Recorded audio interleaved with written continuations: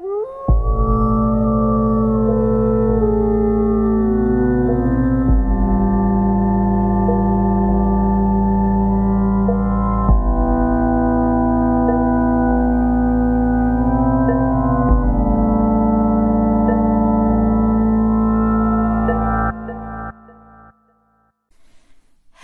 vampires and slayers.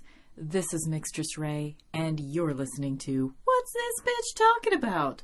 To which the answer to that question is every episode of Buffy the Vampire Slayer exactly 20 years after its original air date. So today is May motherfucking 15th, which means it's time to talk about The Weight of the World. For real this time. Last week I thought I was talking about The Weight of the World, and then... Oh wait, I need to silence my phone. And then I realized that, no, I was talking about Spiral. Okay. But we got it right this time. So, first, let's light some incense, of course. First order of business for any podcast, for those of you that don't have one, is light some incense. Every podcaster does that, right? Every podcaster sits in a closet filled with candles and incense whenever they're doing their podcast, right? It's probably a good thing that this podcast doesn't go through the summer, because I feel like I have to wait until dark to do this podcast. And it just gets later and later and later. Okay. Yes, putting incense into the holder. Also, okay, I have another ceremonial thing that we get to do today. So, because of, I'm assuming, pandemic reasons, I have not been able to get two of my very favorite whiskeys during pandemic times. My very, very favorite whiskey of all time is called Buffalo Trace. My friend Jill knows somebody that works in some kind of liquor distributing capacity. I don't even know. She has some kind of connection. She was able to get a bottle of it. So hopefully, she said she was going to share with me, so I'm really hoping that she kind of sets aside like at least half the bottle for me, because it's my favorite. Also, I went to the, I was out of whiskey because I'm a whiskey girl, as you guys know.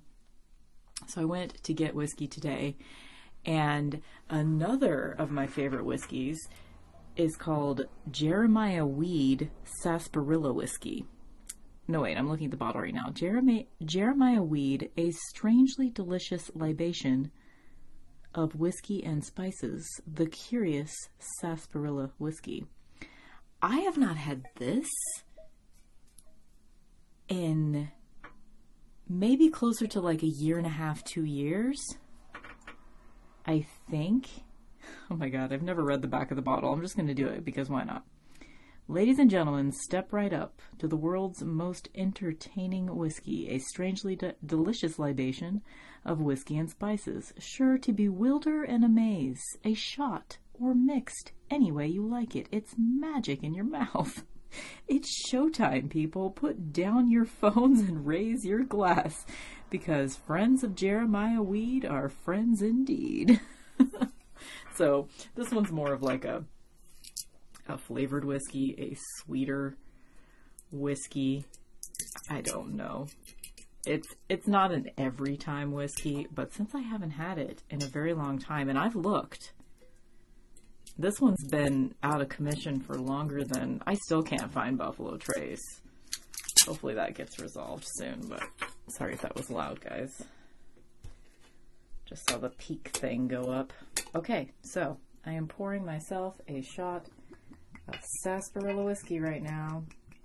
First time in almost 2 years. Smells just like root beer.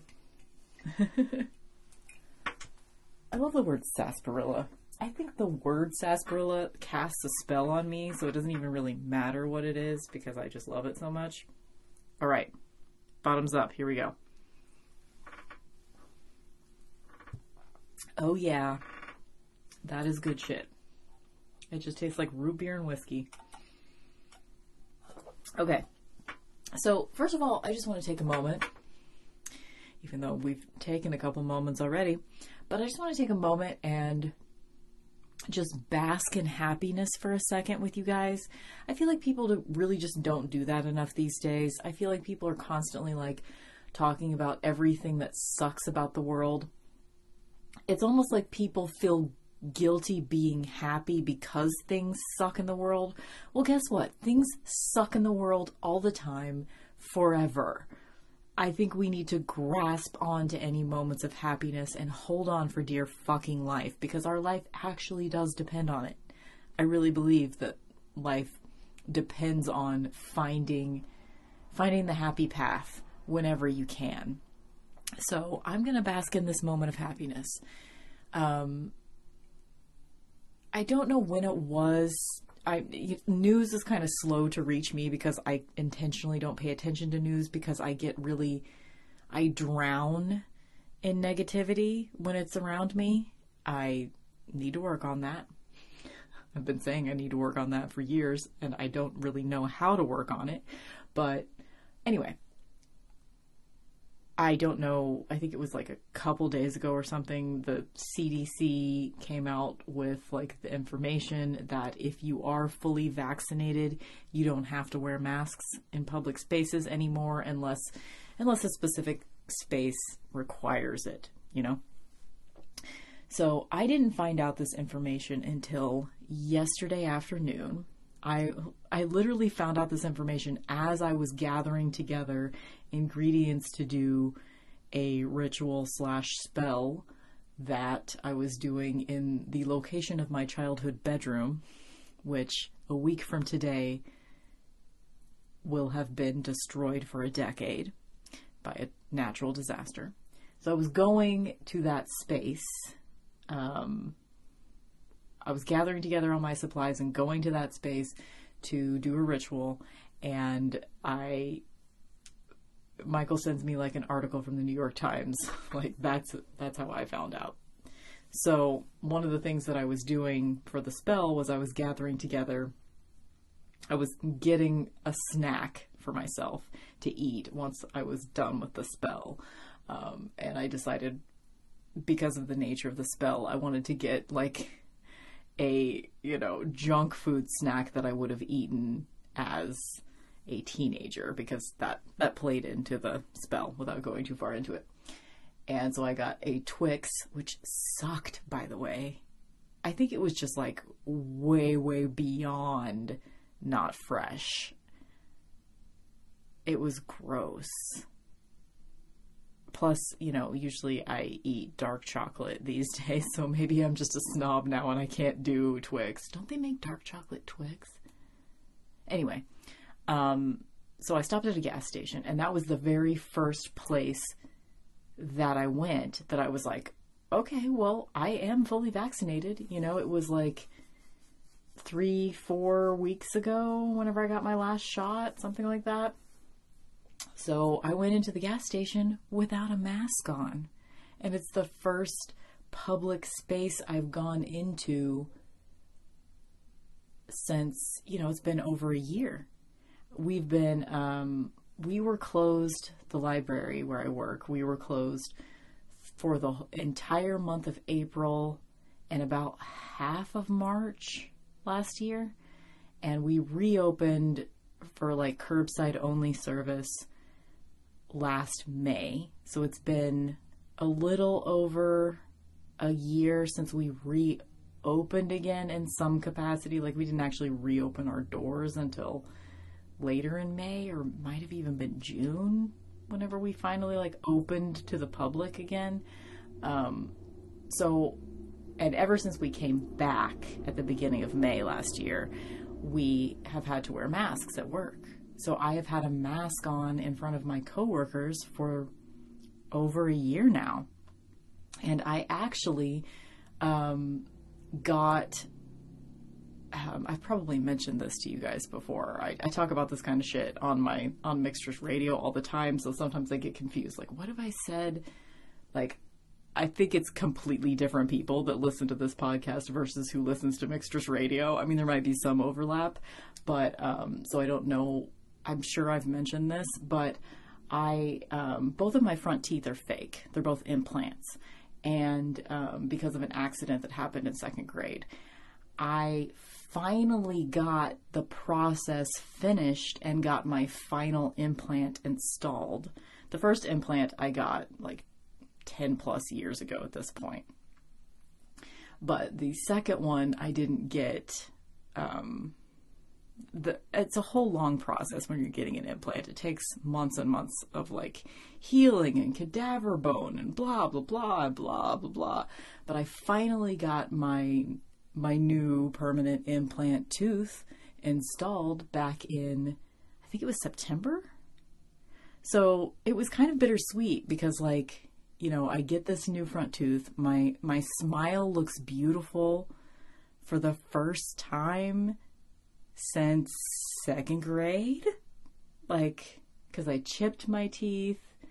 Like, they've looked kind of weird and wrong and mismatched ever since I got the first implant because the other tooth was dying. I didn't know that, but like, I see pictures of myself like before I got the second implant. I'm like, oh my God, my teeth were so jagged and weird. And like, anyway, I haven't really been able to debut my beautiful smile at work. Not that I have such a beautiful smile, but like the fact that like both of my front teeth, they look good. They look great. I actually do feel like, I didn't feel like I wasn't confident smiling before, but like it just looks so much better now. And I wasn't able, and I was so happy when I finally finished that process, you know, because it's been a long time coming to finally like close the books on this trauma that happened in second grade, you know? And as of today, I get to work. My coworker is not wearing a mask, and I'm like, what's going on? Do we not have to wear masks? And she's like, yeah, there's an email. So I just like triumphantly ripped the mask off my face. And our director had just sent us an email saying, you know, telling us about the CDC, saying that if you're fully vaccinated, you don't need to wear a mask inside. But if you would like to continue doing so, you can, that kind of thing. And I'm sure there's going to be a lot of people that I work with that are going to be nervous and are going to continue to wear a mask. And there were a couple of people that I work with that continued to wear a mask, even though I know for a fact they were vaccinated, because some of them were there at the same time getting vaccinated as I was. But, yeah, so I feel like that's going to be a little weird. Like, I don't know. Are people that decide to continue wearing masks, even though they're fully vaccinated, going to be judging those of us that don't? I don't know. Probably there's a lot of like that kind of chit chatter on Facebook. Thank God I'm not on there anymore. But anyway, I just want to take a moment and steep in the joy of like, I got to take the fucking mask off my face today, guys, at work. And it's been hard. Feeling like, I mean, I know you guys all know. You've been there too. We're all in this same world together. It just felt so good to finally take it off. It felt weird though. My face felt naked. And I wish that, see, I'm not the kind of person that checks my work email from home. If I had been, I would have known this beforehand, and I would have worn like a full face of makeup or at least some lipstick for the day that I got to debut my face to the public again. But I'll get to do that on Monday. It's fine. Today was just a dress rehearsal. But it was just awesome. And I'm gonna bask in the joy of that. I didn't have to wear a mask at work anymore. And so like that light at the end of the tunnel, this whole pandemic thing, it just keeps getting closer and closer and closer. And tomorrow, my book club, so I have like a monthly book club. We are named after a particular bar in my town, a local bar. We are called the blah, blah, blah book club. I'm not going to like give away where I live, I guess. I don't know why I'm being protective of that, but we're named after a local bar. And because the idea was that we met at that bar every month. But sometimes we meet at other places too, even before the pandemic, but most of the time we meet at that bar. And we haven't been able to meet there in, like, we tried like once or twice during the pandemic, but everybody got scared, and so we stopped again and went back to, we've like done Zoom, we've like met at each other's houses as long as we can be outside, but we have not met indoors unmasked at a bar or any other establishment, but we get to tomorrow. So it's a beautiful thing. I got sarsaparilla whiskey. I'm going to get to have a portion of my very favorite whiskey of all time.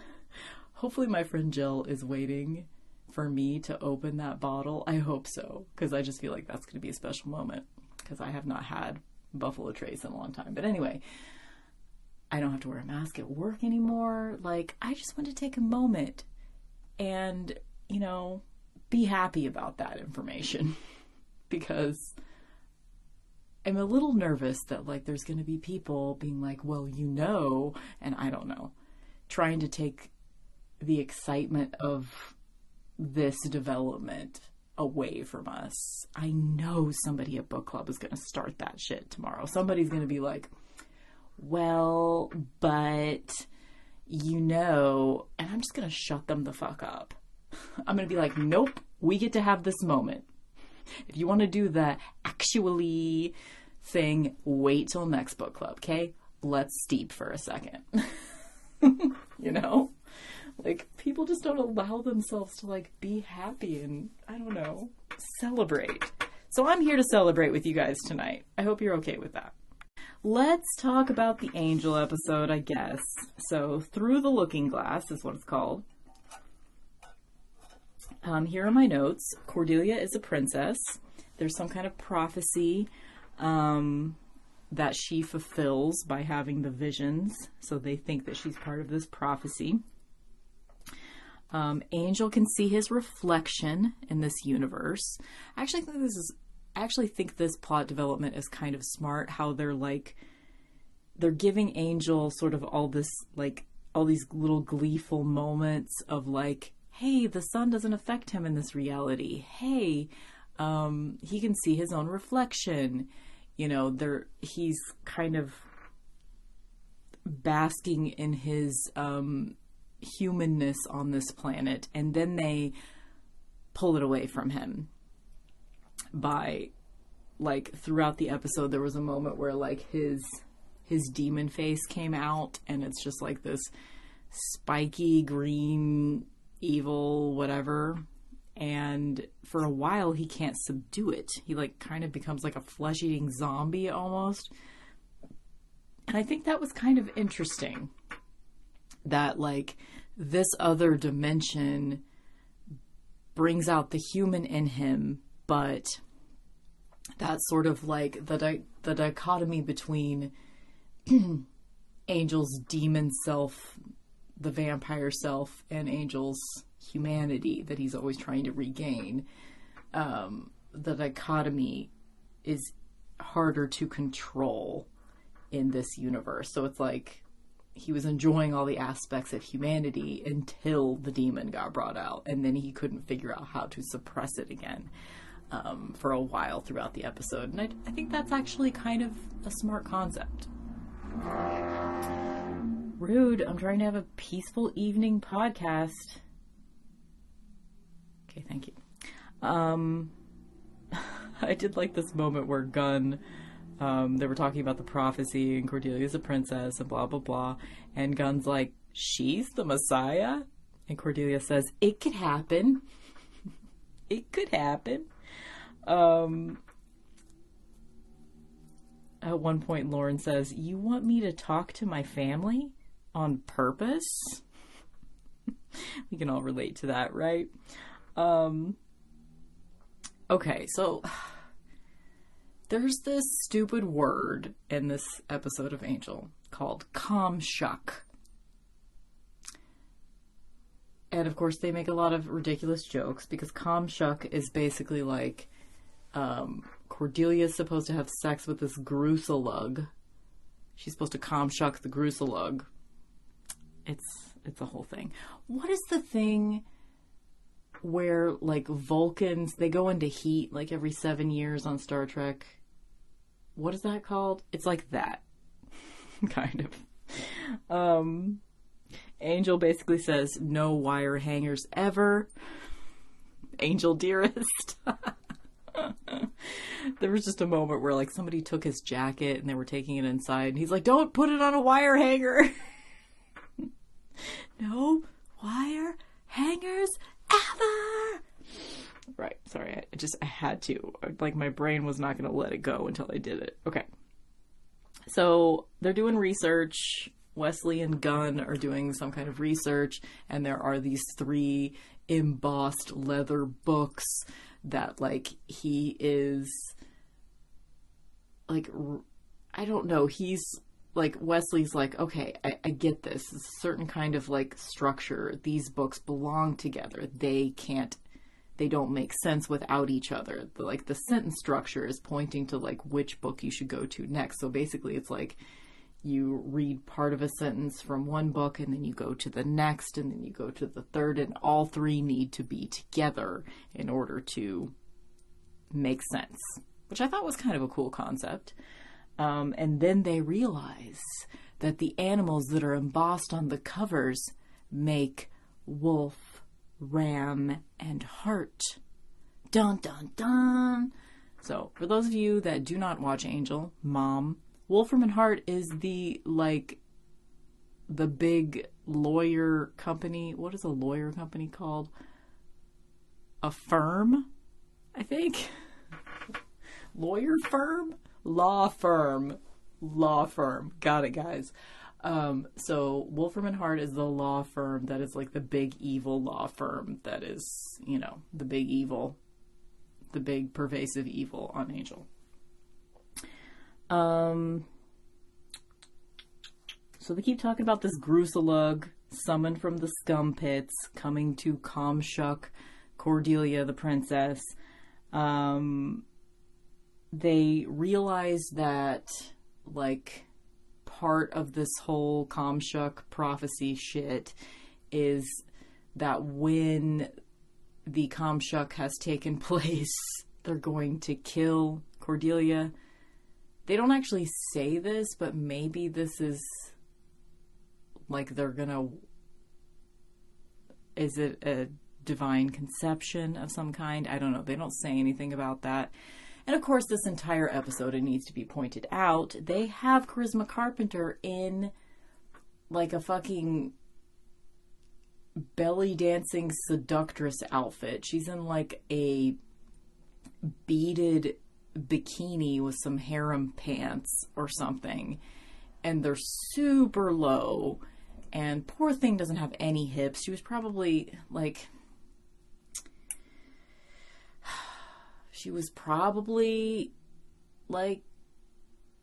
really laying low on the food leading up to this episode. I'm assuming she probably got a spray tan, and she was probably really agonizing about how to make her body look absolutely perfect to wear this fucking outfit. There was just so many, like, every time I saw her in that outfit, it was just like I couldn't stop thinking about like what she had to do to get to that point, you know? Like, luckily it seems like nowadays women can be wider body types, but back 20 years ago, like, this was all you could be. What Charisma Carpenter looks like as a woman, this is all you could be. Big boobs, no hips, tan but white, and like, she looks gorgeous, of course, but at what cost? I ask you, at what cost? So, okay, whatever. I just, like, I'm distracted by it. Like, seeing women just completely objectified, it stands out to me more now than it used to. So I think that means we are making some sort of progress. Of Of course, we have a million miles to go still, but yeah, I don't know what I want to say about that. I'm just bringing it up. There it is. At one point, there's like a plot point where Lorne starts singing and everyone's eardrums break on this other planet, whatever. Fred is really coming into the picture now, guys. There is a light at the end of that tunnel. At the end of the Angel tunnel, and it is Fred. That light looks like Fred. I love her so much, Amy Acker. She's wonderful. So she's living in a cave. She takes Angel back to her cave. He saves her from something.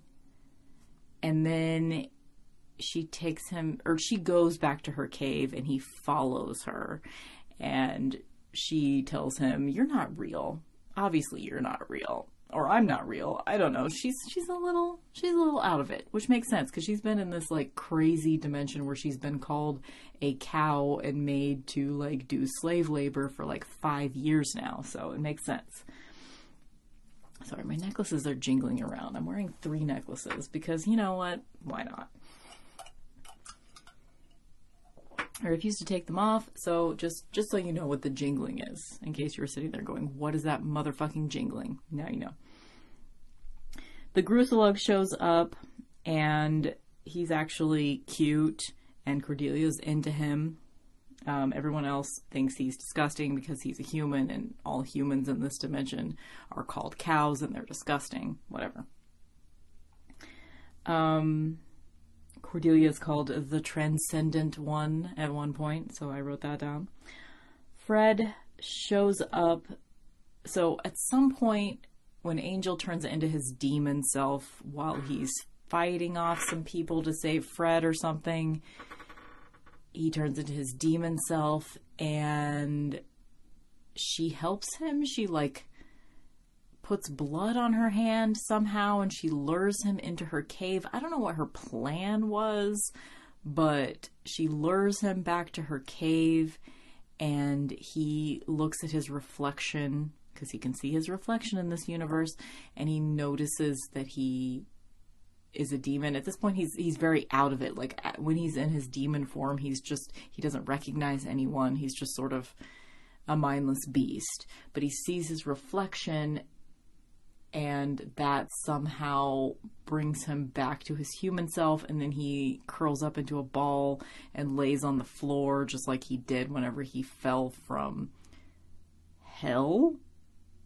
in season 3 of Buffy. You remember when he fell from the sky and he was all naked and shit, just as Buffy was setting down her Claddagh ring and symbolically moving on from him. Remember that moment? He was basically doing that whole thing again. And Fred tries to comfort him. And I think that's where we leave him. Is that where we leave him? I think so. I think he's out of commission right now. I think that she is going to have to, like, pull him back from the brink, you know? Because Angel's going to get... He's so... He's a lot. You know, Angel, have you ever just really thought about it? He's a lot. He's just being in Angel's presence is emotional labor, you guys. Okay, so Fred's saddled with the emotional labor of Angel right now in a cave. I wrote, Angel is freaking out, man. The Gruselug and Cordelia are really bonding. He's telling her his life story. She's saying, I'm not really a princess. She's just coming straight with him. She's like, I'm really not, you know? And he's like, she said something like, no one else sees me as a princess. And he's like, are they all blind? Can they not just look upon and know that you are a princess? Look upon you and know that you are a princess? So I liked that. I wrote that down.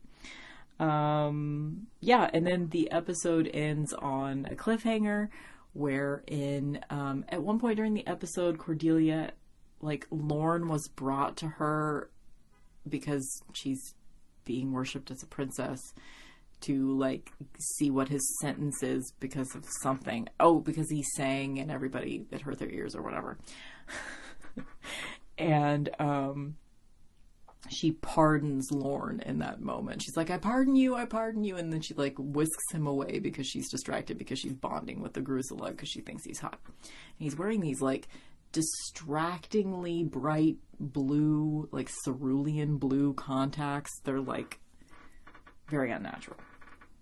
But the cliffhanger at the very end of the episode is that one of the people they're trying to like do a power play between, like they're trying to let Cordelia know that actually they're in control of this situation, because she almost escaped at some point during the episode. I didn't even write that down, but Gunn and Wesley were about to get her out and he captured her again, and so he was just like swinging his dick around, and he offered her a platter and pulled like the lid off of the platter to reveal Lorne's head, decapitated head on the platter. And that's where the episode ends. Okay. So, that episode of Angel, did it pass the Bechdel test? I wanted to ask myself this question every single time, but I don't think I always remember. No. A woman does not talk to a man in this entire episode. I'm not sure there's any...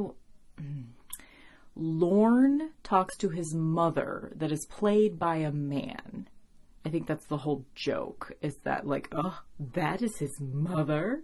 She looks like a man. I think that was supposed to be the joke. But, so Lorne talks to his mom, Angel talks to Fred, and Cordelia talks to a gaggle of men in different contexts. No women talk to each other in this episode at all. And there are only 3. And one of them's played by a man. Okay. So, no, does not pass the Bechdel test. And again, poor Gunn, only person of color on the entire fucking set of Angel. Poor, what is his name? Something Webb. Oh, shit. I always forget his goddamn name. Because it's like an initial or something. Anyway, poor guy that plays Gunn being the only person of color on the whole fucking set. That sucks. That sucks for him. Okay, let's talk about Buffy, because that's what we're here for. Weight of the World. Okay, I'm just going to take a little breather. I think it's kind of warm, so I need to take my hoodie off. Maybe put my hair in a braid. You guys don't care. Hold, please. Okay, the minions are all... The episode opens with the minions all rushing around at Glory's apartment, packing up all her shit. Where the fuck are they taking it? I don't know. I mean, isn't she going to, like, go back to her hell dimension? She can't take all that shit with her, can she? I don't know, but they're packing up her shit. And they're fitting her for, like, a ceremonial robe that is this really gorgeous, like, flocked red velvet. Like, it almost looks like wallpaper, but it's not. This gorgeous, it's like just gathered in the front. It's kind of like a bell sleeve cape ritual robe thing. I want one. I want one in, I mean, everything. I want everything in purple. But, I mean, it's got to be purple. That's my power color. But the dark red is gorgeous too. And it's like, it's got like these scalloped sleeves, and also like just all the edges are finished like in a scalloped like gold threading that, of course, everything looks gorgeous on Glory, right? So they're fitting her for that. She's having sort of an emotional moment. Glory is. She's just kind of like, this entire episode is her going through a lot of emotions. And the big reveal is that like she's like going off about all her emotions, and she's like, I don't want to kill you right now. I don't know what's wrong with me. Like, blah, blah, blah. Like, I'm just anxious or whatever. I don't know what she's fucking saying in this particular scene. But the big reveal at the end of the scene is that she's like, what do you think? And then it pans over to Dawn all scared and gagged. It looks like she has like a delicate silk scarf tied around her mouth. And then we go back to Buffy, who is catatonic. As you remember previously on Buffy the Vampire Slayer, Buffy catatonic. So they're all like, they've brought her back into like the abandoned gas station or wherever the fuck they were in the last episode. And they're talking about like, what do they do? Do they slap her? Can they move her? Xander says, I am so large with the not knowing whether or not they can move her. And Giles explains that like everything that's happened, it's just been too much for her. And essentially she's gone into a catatonic state. And everybody's like, duh, we can see that. Spike. Okay, I have to take a second. So he, you know, like kind of yells at her and he slaps her, and like, I am okay with that because, you know, up until that point he was like, she's a slayer. I think she can handle a little jostling, you know.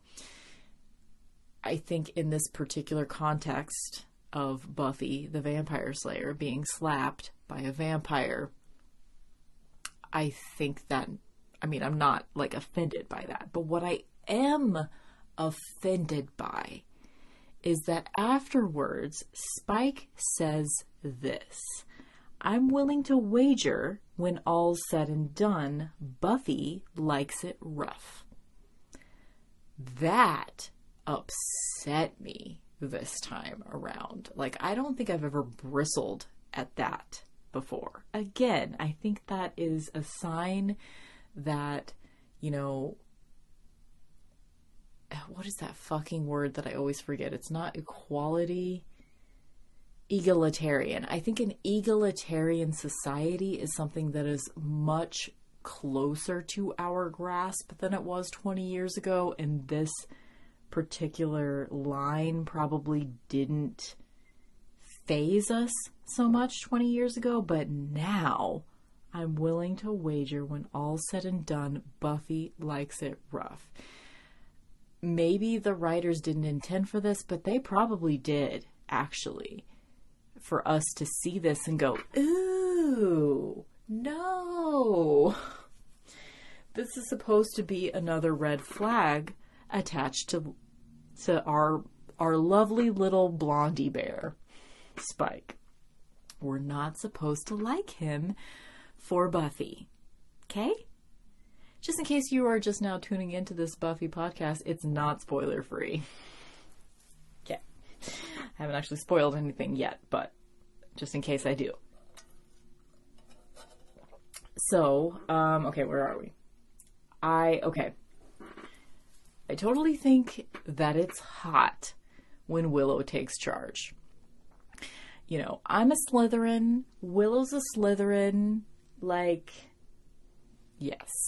Whenever, like, Xander and Spike are fighting and Willow says, separate.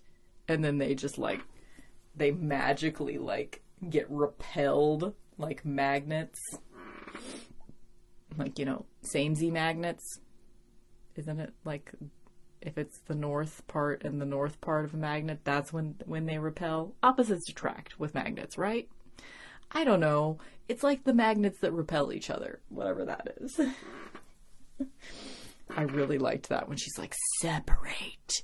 And then she's like, this is what we're gonna do. Obviously, all y'all boys in this room ain't got shit to contribute here. So, here's what we're gonna do. Anya's gonna take care of Tara.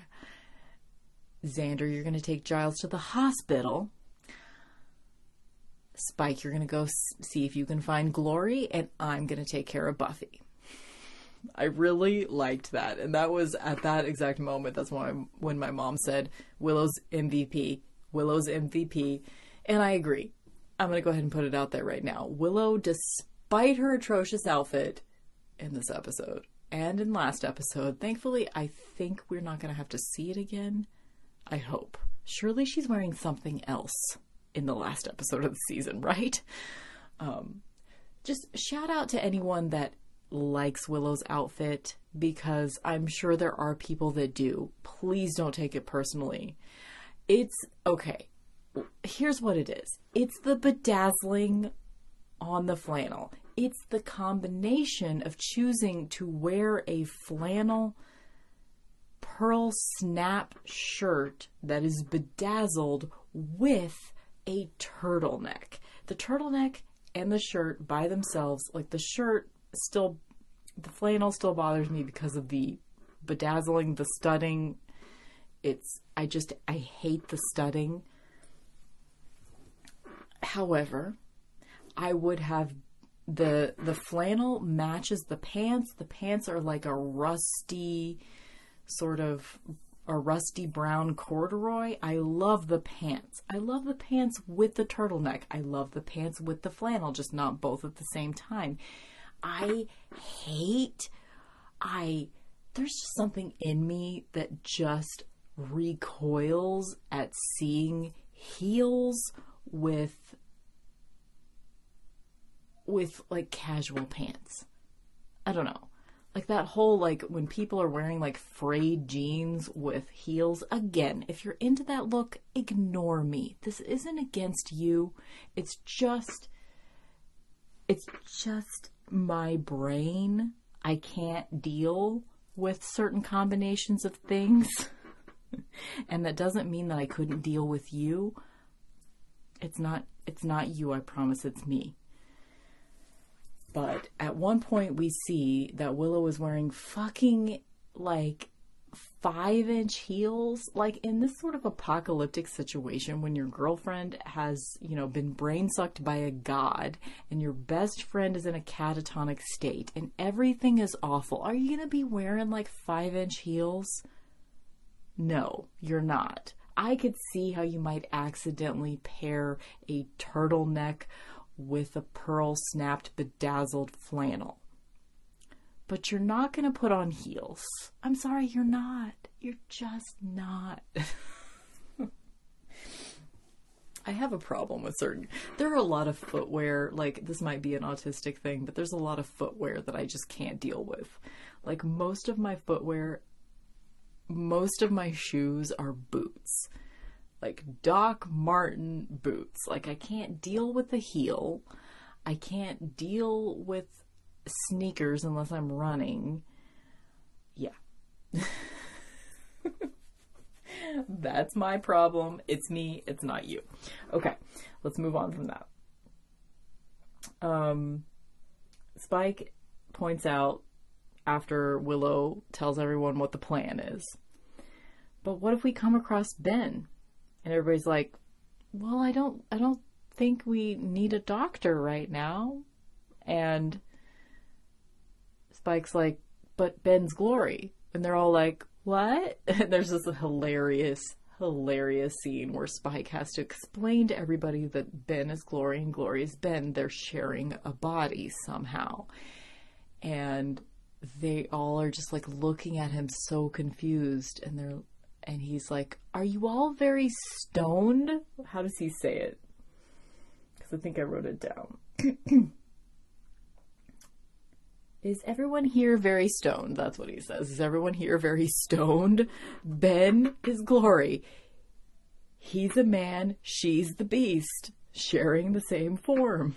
Like, and they're like, so do we suspect that there's some kind of connection between Ben and Glory? And he's like, oh, okay.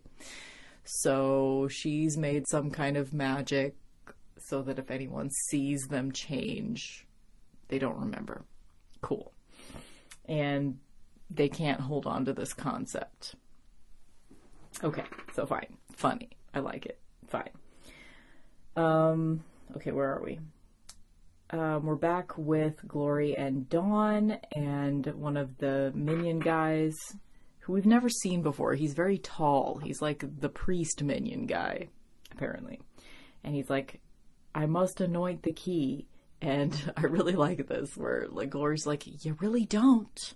And then she does the Dawn thing. She goes, get out, get out, get out. And there's definitely, like, I've never noticed this before, but they are making parallels between Glory and Dawn. Like, there's a point where, like, Glory's like, ever since she has kidnapped Dawn and been in Dawn's presence for long periods of time, like, she's just constantly talking to Dawn. She wants to connect with her. She keeps, like, you know, she's going through all this emotional shit, and she's trying to sort it out with Dawn. She wants to sort it out with Dawn. She's feeling very human. And at one point she actually says, "I'm you." And she finishes it by saying, like, "You did this to me," or whatever. But I think we're supposed to make that sort of subliminal connection. I'm you. So there is sort of some kind of mystical connection, soulmate level. Maybe not soulmate level, but there's some kind of, like, bond, I guess. Although Dawn doesn't feel it towards Glory, but Glory feels it towards Dawn. I don't know. There's something there. I don't know what it is. I'm going to take a pee break. I'll be right back. I forget that we don't already know. Like, because, you know, the plot of the end of season 5 has been a part of my consciousness I didn't see it until season 6 had already aired, and it was in reruns. So, you know, the plot of season 5 has been in my consciousness for probably around 18 or 19 years, but not longer than that. But anyway, I forget that we didn't know this whole time that, like, Glory reveals to Dawn, "We figured out that your blood is the key to the key." And it makes sense that, like, because they didn't know that the key was going to be human, they didn't know that that was going to be the thing. That makes sense. But I forget that we didn't already know that. And I'm like, why are they talking about this shit? Like, duh. But, like, duh, because I've known this for 19 years, you know? Oh my God, I'm so old. It just seems so weird to me that, like, I graduated in 2001, you guys. I graduated high school in 2001. So, there's probably going to be a 20-year reunion this year. I wonder if I'll find out about it. I don't have Facebook, so I don't know how they tell people about these things if you're not on Facebook. I don't know. Okay.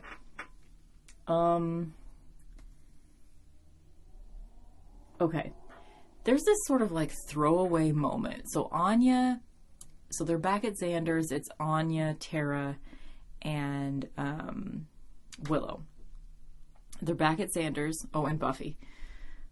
And Willow's about to, like, go J-Lo from the cell into Buffy's mind and pull her out of her catatonic state.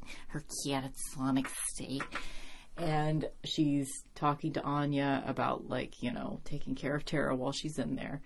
And Anya says, and it's almost like a throwaway line, but I think it's actually pretty significant. I'm not even sure if I've ever really processed the fact that Anya says this until today.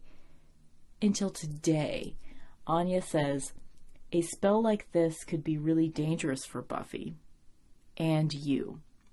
And Willow doesn't even respond as if she heard Anya say that. It's almost like the show didn't want to focus on it. But I think this is actually really significant that Anya says this. A spell like this could be really dangerous for Buffy and you. So, like, I don't know if we're meant to think that there are ramifications for this particular spell in the future. I mean, we do get that episode of season 6 next year. My God, we're going to really, really be put through it next year. You think season 5 is emotional, you guys? You just wait to see the trauma that surfaces in me in season 6. Woo! Okay. I don't know. Like, I'm curious to see, like, are we going to get, like, little tiny, like, seedlings of a callback to this moment? Like, is there something about this specific spell that comes back? Maybe part of the reason why Buffy was susceptible to that demon that makes her think that she's been in a mental hospital, and that, like, all the Slayer stuff is actually a schizophrenic delusion. That episode, Normal Again, that episode fucked me up. And it will fuck us all up when we get there. But maybe something about this moment planted the seed for that. I don't know. I don't know. It's just, I've never even registered Anya saying this until this moment, until today. Okay, so just being that I'm a witch myself, so Willow, okay, so she's gonna go into Buffy's mind. She walks into Xander's room. She brings with her 3 white pillar candles, and she lights one of them on Xander's nightstand, and then she sets down the other 2 and lights the other 2 on, like, some little table that's at the end of Xander's bed. I just want to say that, like, if you have 3 candles that you're lighting for a spell, wouldn't you make a triangle around yourself and Buffy? Like, why would there be 2 candles right next to you, one on the other side of the room, and none next to Buffy? I mean, this is just a total witchy oversight, okay? Like, it wouldn't have taken any extra effort for Willow to set the 3rd candle down somewhere close to where Buffy is to make a nice triangle pattern. Come on. Jeez. That just, for some reason, that really bugged me. Like, she sets down one candle and lights it, and then she sets down the other 2 candles right the fuck next to each other. Like, come on. Why did you even have 3 candles? Like, if you had 2, I guess I would have gone with that, but sheesh. Okay. I made a joke when I was watching this episode on Thursday for the first time with my mom and my Michael. And so as soon as I made a joke and everyone actually genuinely laughed, so just in case I get a couple of you guys too. So when Willow shows up in Buffy's mind, she first, like, you know, realizes that she's there. We see the moment where she has projected into Buffy's mind. I say, the mental projection of Willow's digital self is still wearing that outfit. And both my mom and my Michael laughed heartily because we're all big Matrix nerds. So, okay. So we're in Buffy's childhood home at this point, and it's very blue. Like, I think we're supposed to get an early 80s vibe from this decor, but I really don't get that. Like, I think Buffy was born in 1980. So she's looking like she's around 7, 8. I'm terrible with kid ages. I don't know. I could be wildly off. But so would this be 1987, 1988? I don't know. Something like that. But I just don't, like, again, I'm being too picky, but I just don't get that this shade of blue is really an 80s blue. I don't know. Do you guys want to argue with me? That's fine. I feel like we'd be seeing a lot more mauve if this were an actual 80s moment.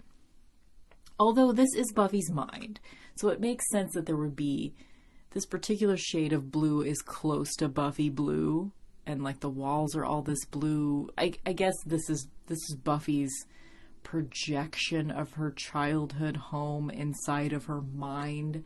So I love this shit, by the way.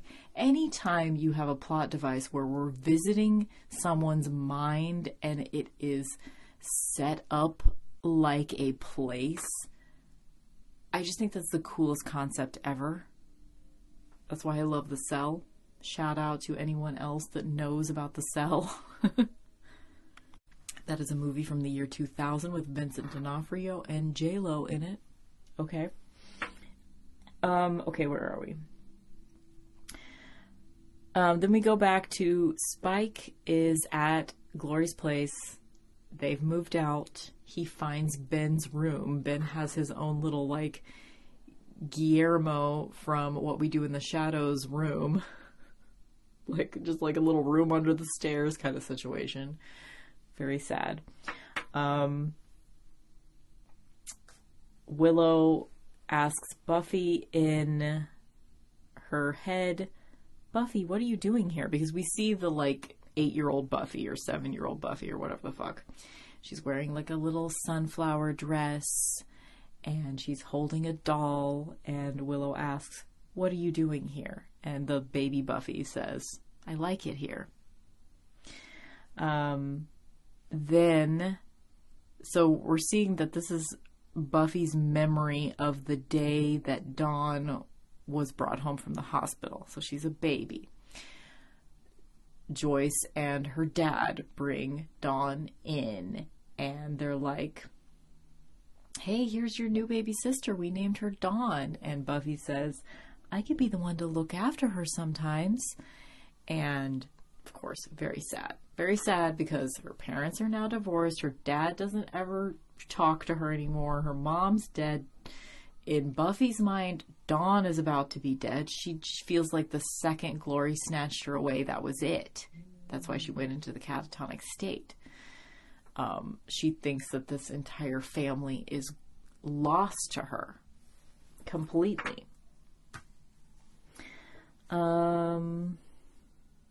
We see a little moment where Buffy puts a book on a shelf.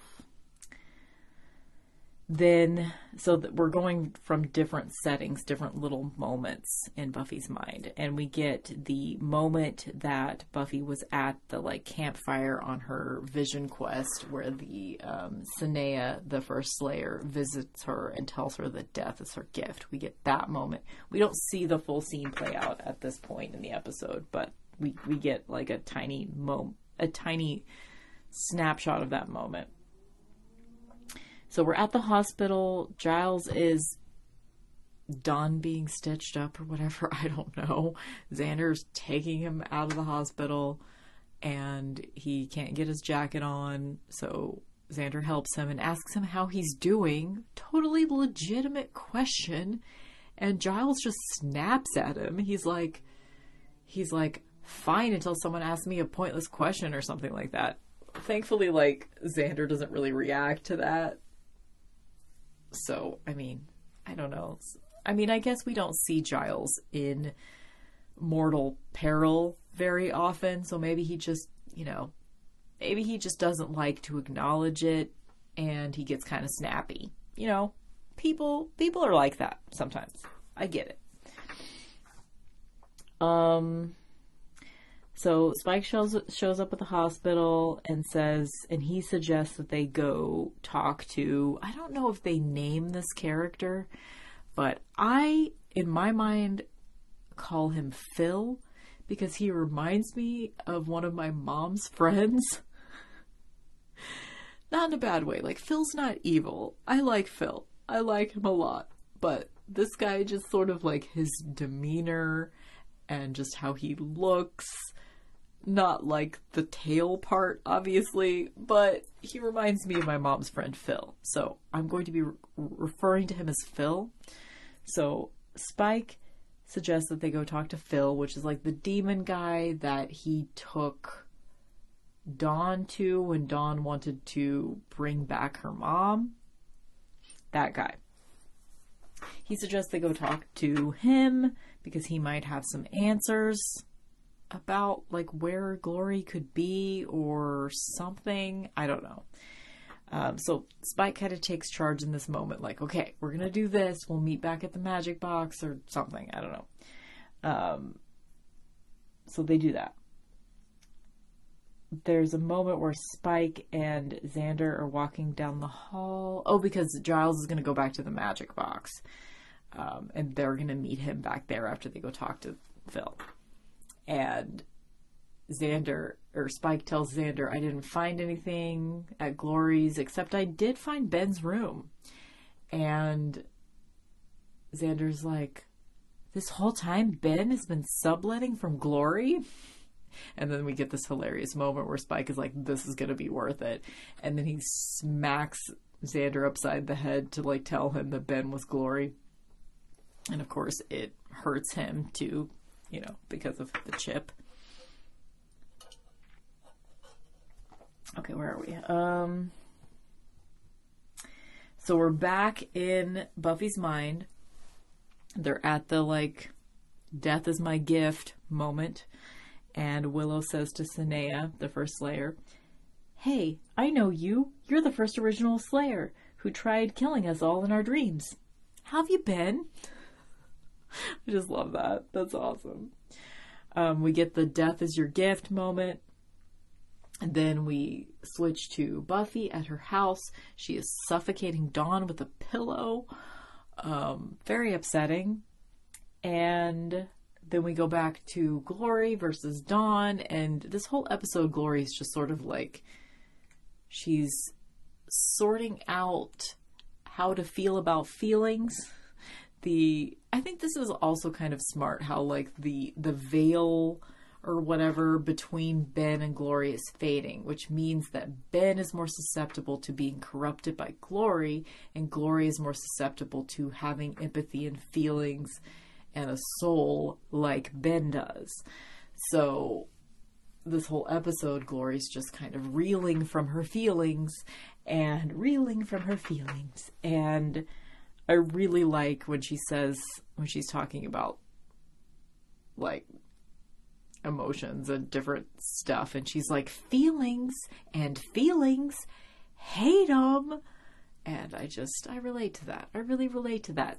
Same, Glory, same. Feelings, hate them. Me too. Every time I have them, I'm like, no, I don't like you.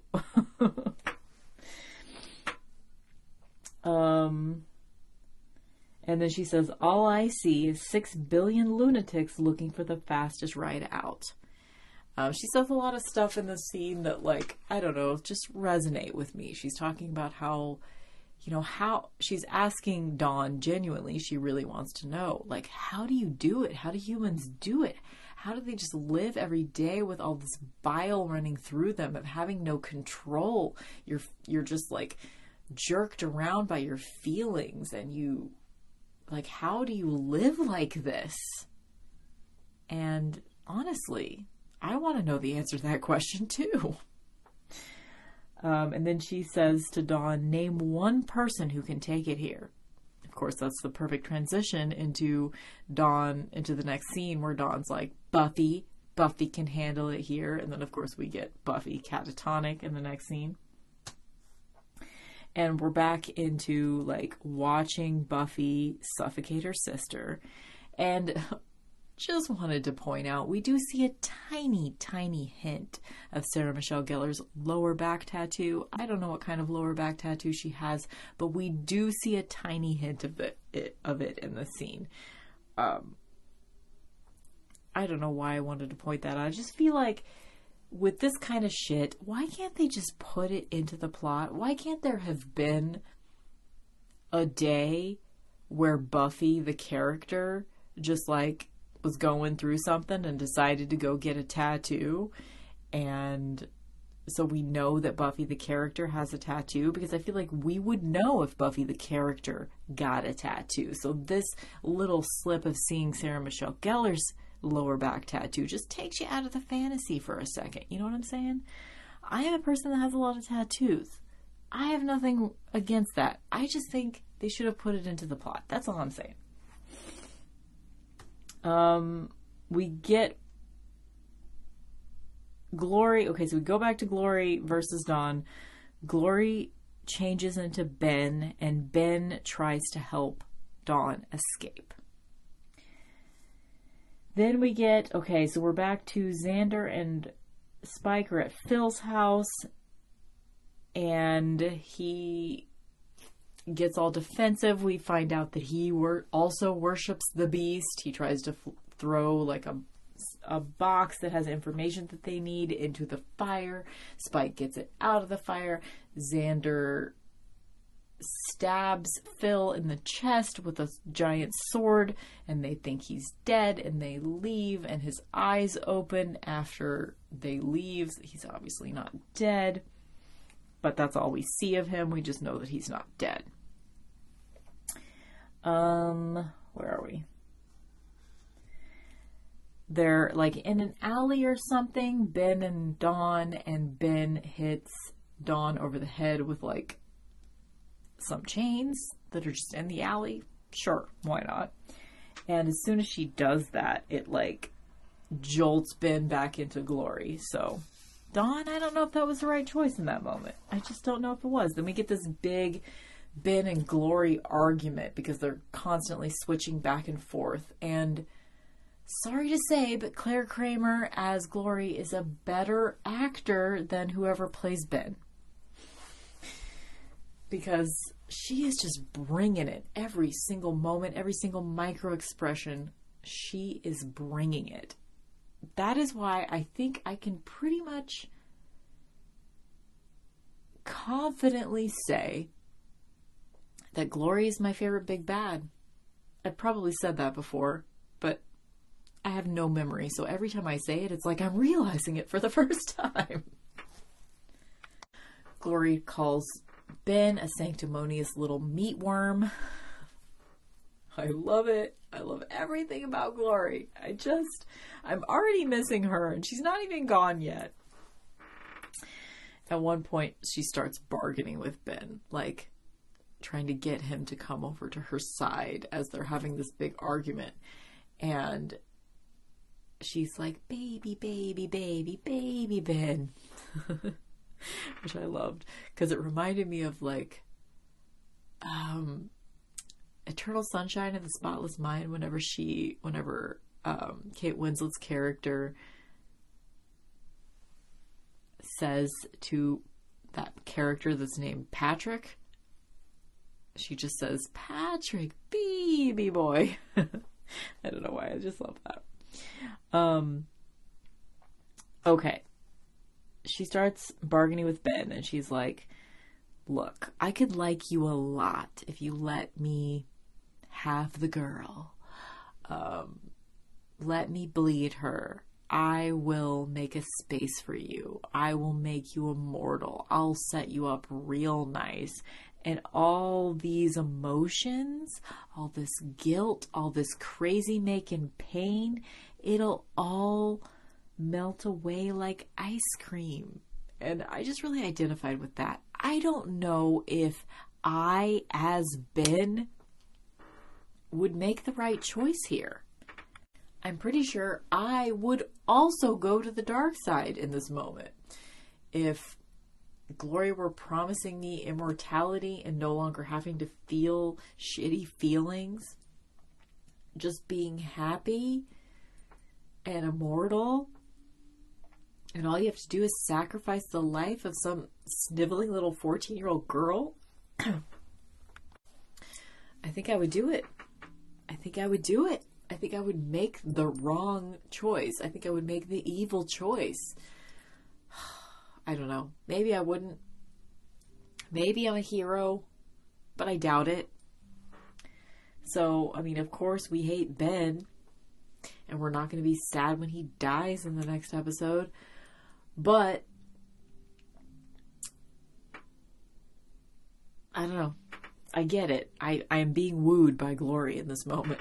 She's like, oh, when she says like all the bad emotions are going to melt away like ice cream, I'm like, yes, please. I'll take that. How do I get that? Okay, then I just wrote, Ben has gone to the dark side because he switches back, so it switches back into Ben. He grabs Dawn and like yanks her away. And I think that's the last time we see Ben, Glory, and Dawn in this episode. perhaps. I don't know. Maybe I'm wrong. I think it is. Because then we get to... So we're back in Buffy's mind with Willow. And we get that moment where Buffy is putting a book on a shelf in the magic box. And we've seen that moment several times when we're inside Buffy's headspace. And Willow finally says, "What is this? Why do you keep bringing me back here? What is this moment? I know it's something small, but what's going on here?" And she gets Buffy to tell her what's going on here. And this is, I think, the most brilliant aspect of Buffy's mind. Like, I think it's pretty easy to interpret all the other things. Like, she keeps flashing back to the moment where she was told death is her gift. She keeps going to this moment where she is suffocating Dawn. She keeps going to the moment where Dawn was brought home from the hospital when she was a kid. It makes sense that her mind would be going to these moments, memories and things that aren't memories, in the aspect of her suffocating Dawn. But she's integrating that into her as if it's a memory. Like, all of that makes sense. I think they were pretty smart with all of this stuff. All that stuff is readily available. But this little moment of her putting a book on a shelf is the thing that needs to be explained. So Buffy says, "This is where I gave up." In this moment where she was setting a book down on a shelf, it was like she had this moment where she knew that she wasn't going to beat Glory. So it was kind of like halfway, like just regular human anxiety and actual Slayer intuition. She knew in that moment she wasn't going to beat Glory, and she's not going to beat Glory ultimately. In that moment, she knew, and she thought, well, that's going to really suck. You know, Dawn will be gone, and I'll be very sad, and everyone will be very sad for me, and then I'll move on, and it'll be over. And for a second, she thought, okay, and she accepted that inevitability. And so she's feeling incredibly guilty about that moment. And I think that this is the most powerful part of this entire episode. The fact that they thought to show her doing something completely mundane, and the actual interiority of Buffy's mind in that moment was her completely giving up on her sister, and how guilty she would feel for having that thought. I don't know, that's just so powerful to me. Like, I love that this is in this episode. This is like, if moments of an episode got MVP, it would be this one. And I even love how Willow reacts to it. She's just like, at certain moments while Willow is in Buffy's headspace, you can see her kind of being drawn in by Buffy's emotions. You know, like when Dawn comes home from the hospital, you can see Willow just sort of like being captured by joy at seeing this moment and blah, blah, blah. And you can see her kind of it's not super obvious, but you can see her kind of being sucked into the emotions of Buffy in different moments. If this were like a feature movie length thing, if this episode were a movie, we probably would have explored more of like being worried that Willow might lose herself in Buffy's mind. We don't really get that being driven home, but I think there's the thread of that. We do see moments where she's getting sucked into Buffy's emotions, but at this point she's like, dude, I'm done with this shit. She's like, okay, Buffy, you gave up for a second. Big fucking deal. You've had the weight of the world, take a shot, on your shoulders since you were 15. Like, it makes sense that you'd want to give up for a second. Big deal. We need you. I'm out of here. And Buffy's like, where are you going? And she's like, where you're needed. And Willow walks out of the room back into the real world, and Buffy follows her. And then we see that scene where like Willow wakes up from the catatonic state and Buffy follows her right after. And she just sort of like shakes her head And then she just loses it and starts crying. And Willow just goes and holds her. And that's so sweet. It is so sweet. This show, more often than not, wants to tell us that Willow and Buffy are close. But they don't show us very often. But this is one moment where they actually show us the friendship between Buffy and Willow. Willow went into Buffy's goddamn psyche and pulled her out of a psychological trauma fit catatonic moment. She pulled her back from the brink. She did it. She got her back. And despite the implications of, like, Anya saying this could be very dangerous, and the fact that Willow's foray into magic is already, like, being a little bit problematic and self-serving in a lot of ways, this is a point where that is not the case. Willow did what needed to be done in this moment, and pretty damn cool. Like, Willow is a very underserved character in a lot of ways. Like, I mean, I like that they give her sort of this druggy, this sort of junky storyline next season. Like, I like that they take it in that direction. But ultimately, I feel like Buffy as a show could have been served much better by individual characters getting more time. Like, Buffy gets all the development most of the time. And we do get character development from other characters to a certain extent, but we really don't get, you know, whereas, like, now a lot of TV shows will spend actual time on other characters. They will develop other characters fully, and it doesn't, I mean, I know the show is called Buffy the Vampire Slayer, but we could have gotten a better arc for Willow overall.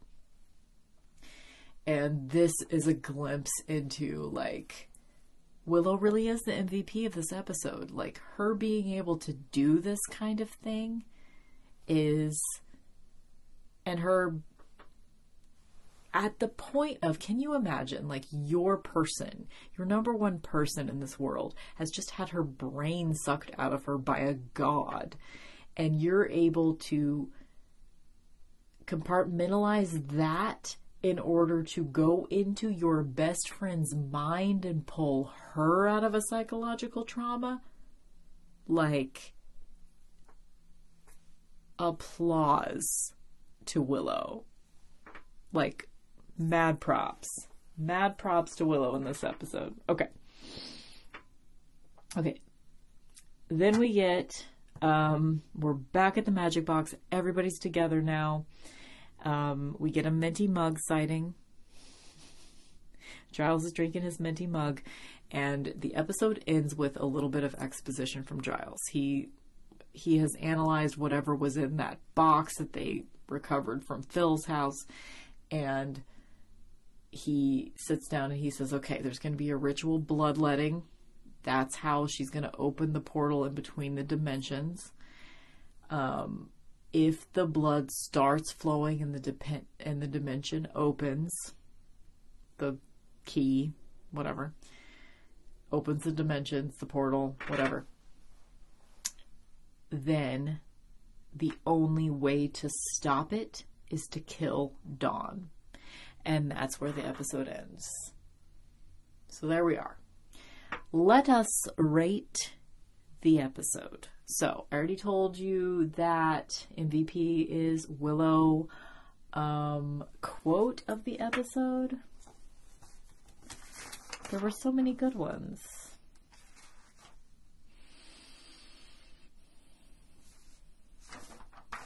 I don't know. What was the quote of the episode?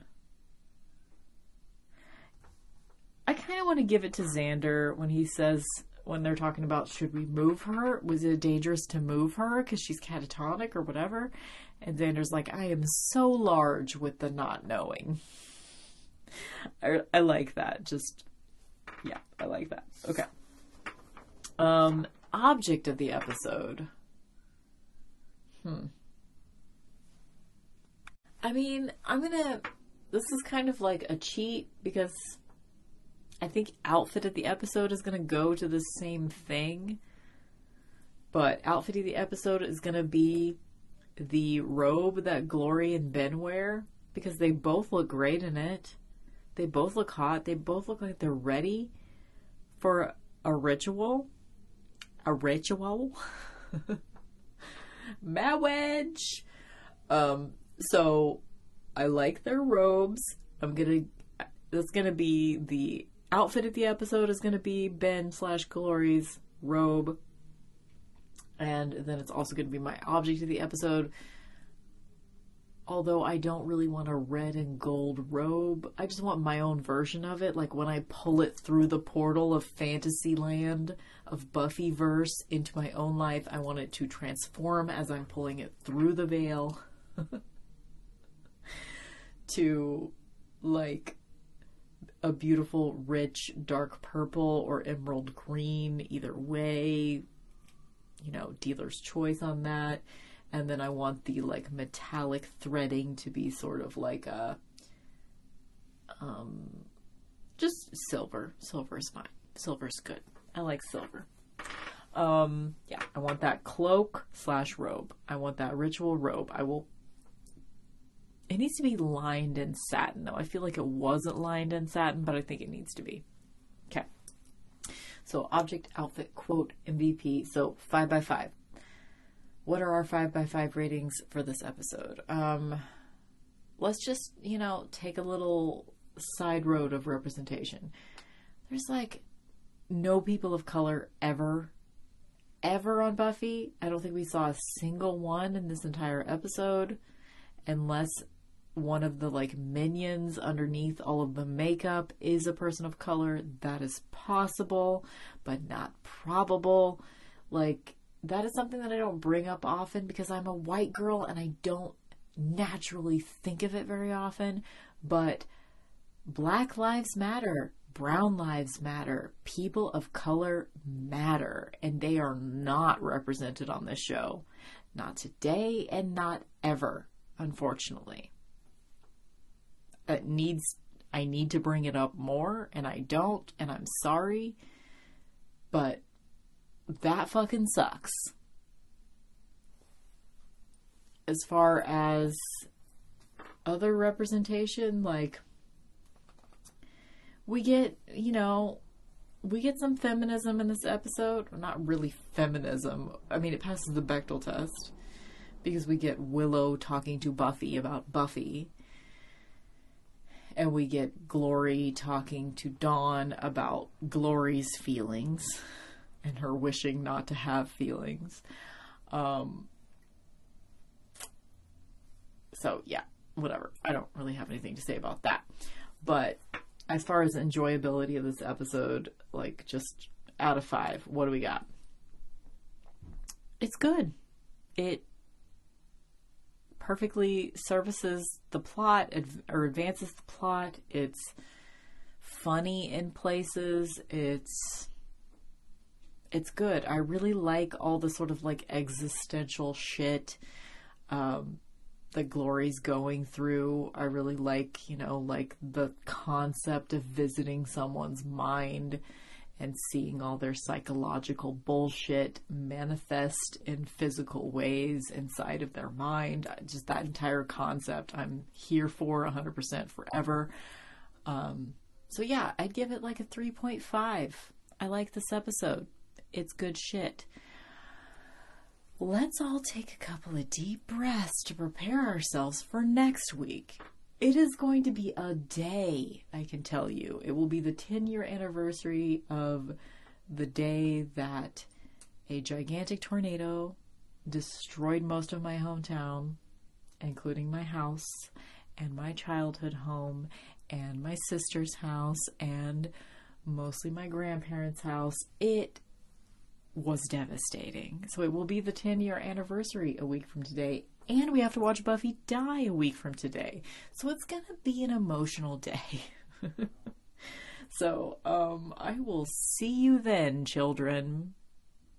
Thanks for listening. Bye!